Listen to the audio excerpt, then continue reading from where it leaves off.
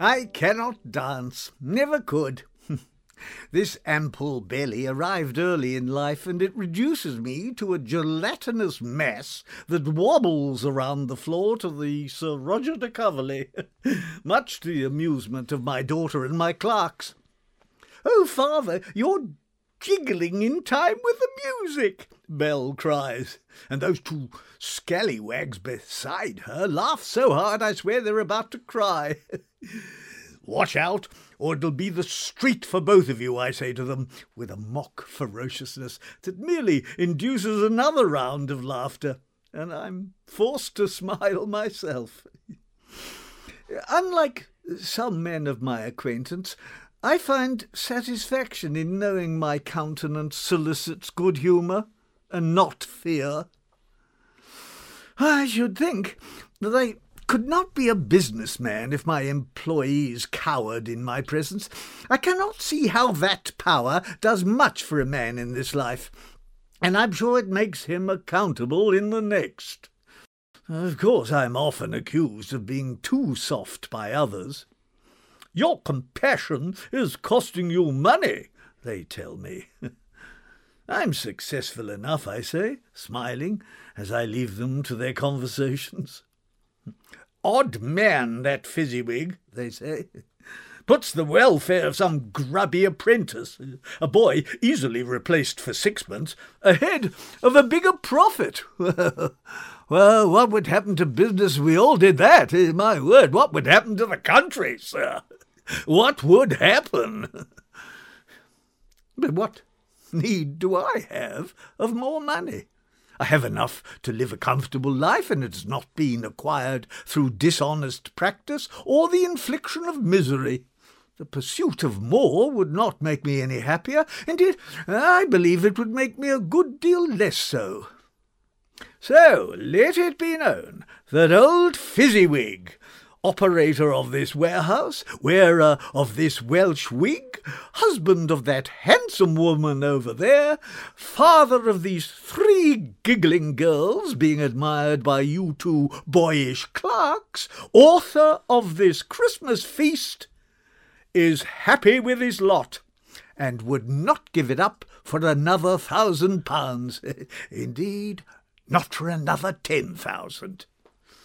Fiddlers, tighten your strings, and you, young man, shake off that reserve and ask my Belle to dance. What? None of your protests, my lad. I've seen the look that passes between you when she visits the office. Like all young people, you think the old do not notice such things, that we are too preoccupied with our various ailments to see the secrets you keep. But I tell you, I notice everything in this place. I see your head rise from the books when Belle passes by your desk, and the way your eyes meet for a moment before fear you'll be noticed breaks the link. I know love when I see it, my boy, and it's only love that would take your attention away from those balance sheets. You're a good clerk, and a fine lad, a lad convinced, with good reason, that he's bound for success. But you have lessons to learn about what really matters in life. I mean, what would I be without Mrs. Fezziwig? Just some fat old man counting coins on Christmas Eve. And what sort of success would that be?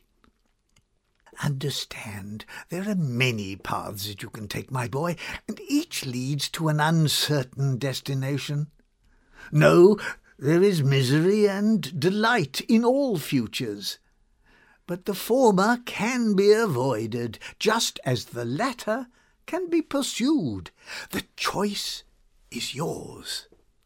Take part in life, sir. Otherwise the time you are given is wasted. I've noticed your reluctance to join conversations. It's as if you believe your opinions are without merit. But they are no better or no worse than any other man's. All opinion is just a construct of our fears and hopes and prejudices. I suspect you choose silence so you can live unobserved, my boy, and that is a pity. People will never know you, and if I have learned anything in all my years, it's that there is something worth knowing in every man. You've spoken little of your childhood, but from a slip here and there, I've deduced it was less than happy. Your father was clearly a cruel man, or perhaps I should express it as you did. Uncaring. I wonder, is there a difference to a child? Anyway, here is something you do not know about old Fezziwig. My own father was a monster. Yes, that is how I choose to characterize him. A tyrant towering above us, delivering the wrath of God for every minor infraction committed in the enthusiasm of youth. He had a rod and did not spare us, swinging it with such a ferocity that it whistled through the air. To this day my arse stings whenever I sit on birch. But worse still were the passages mined from his Bible to accompany the floggings.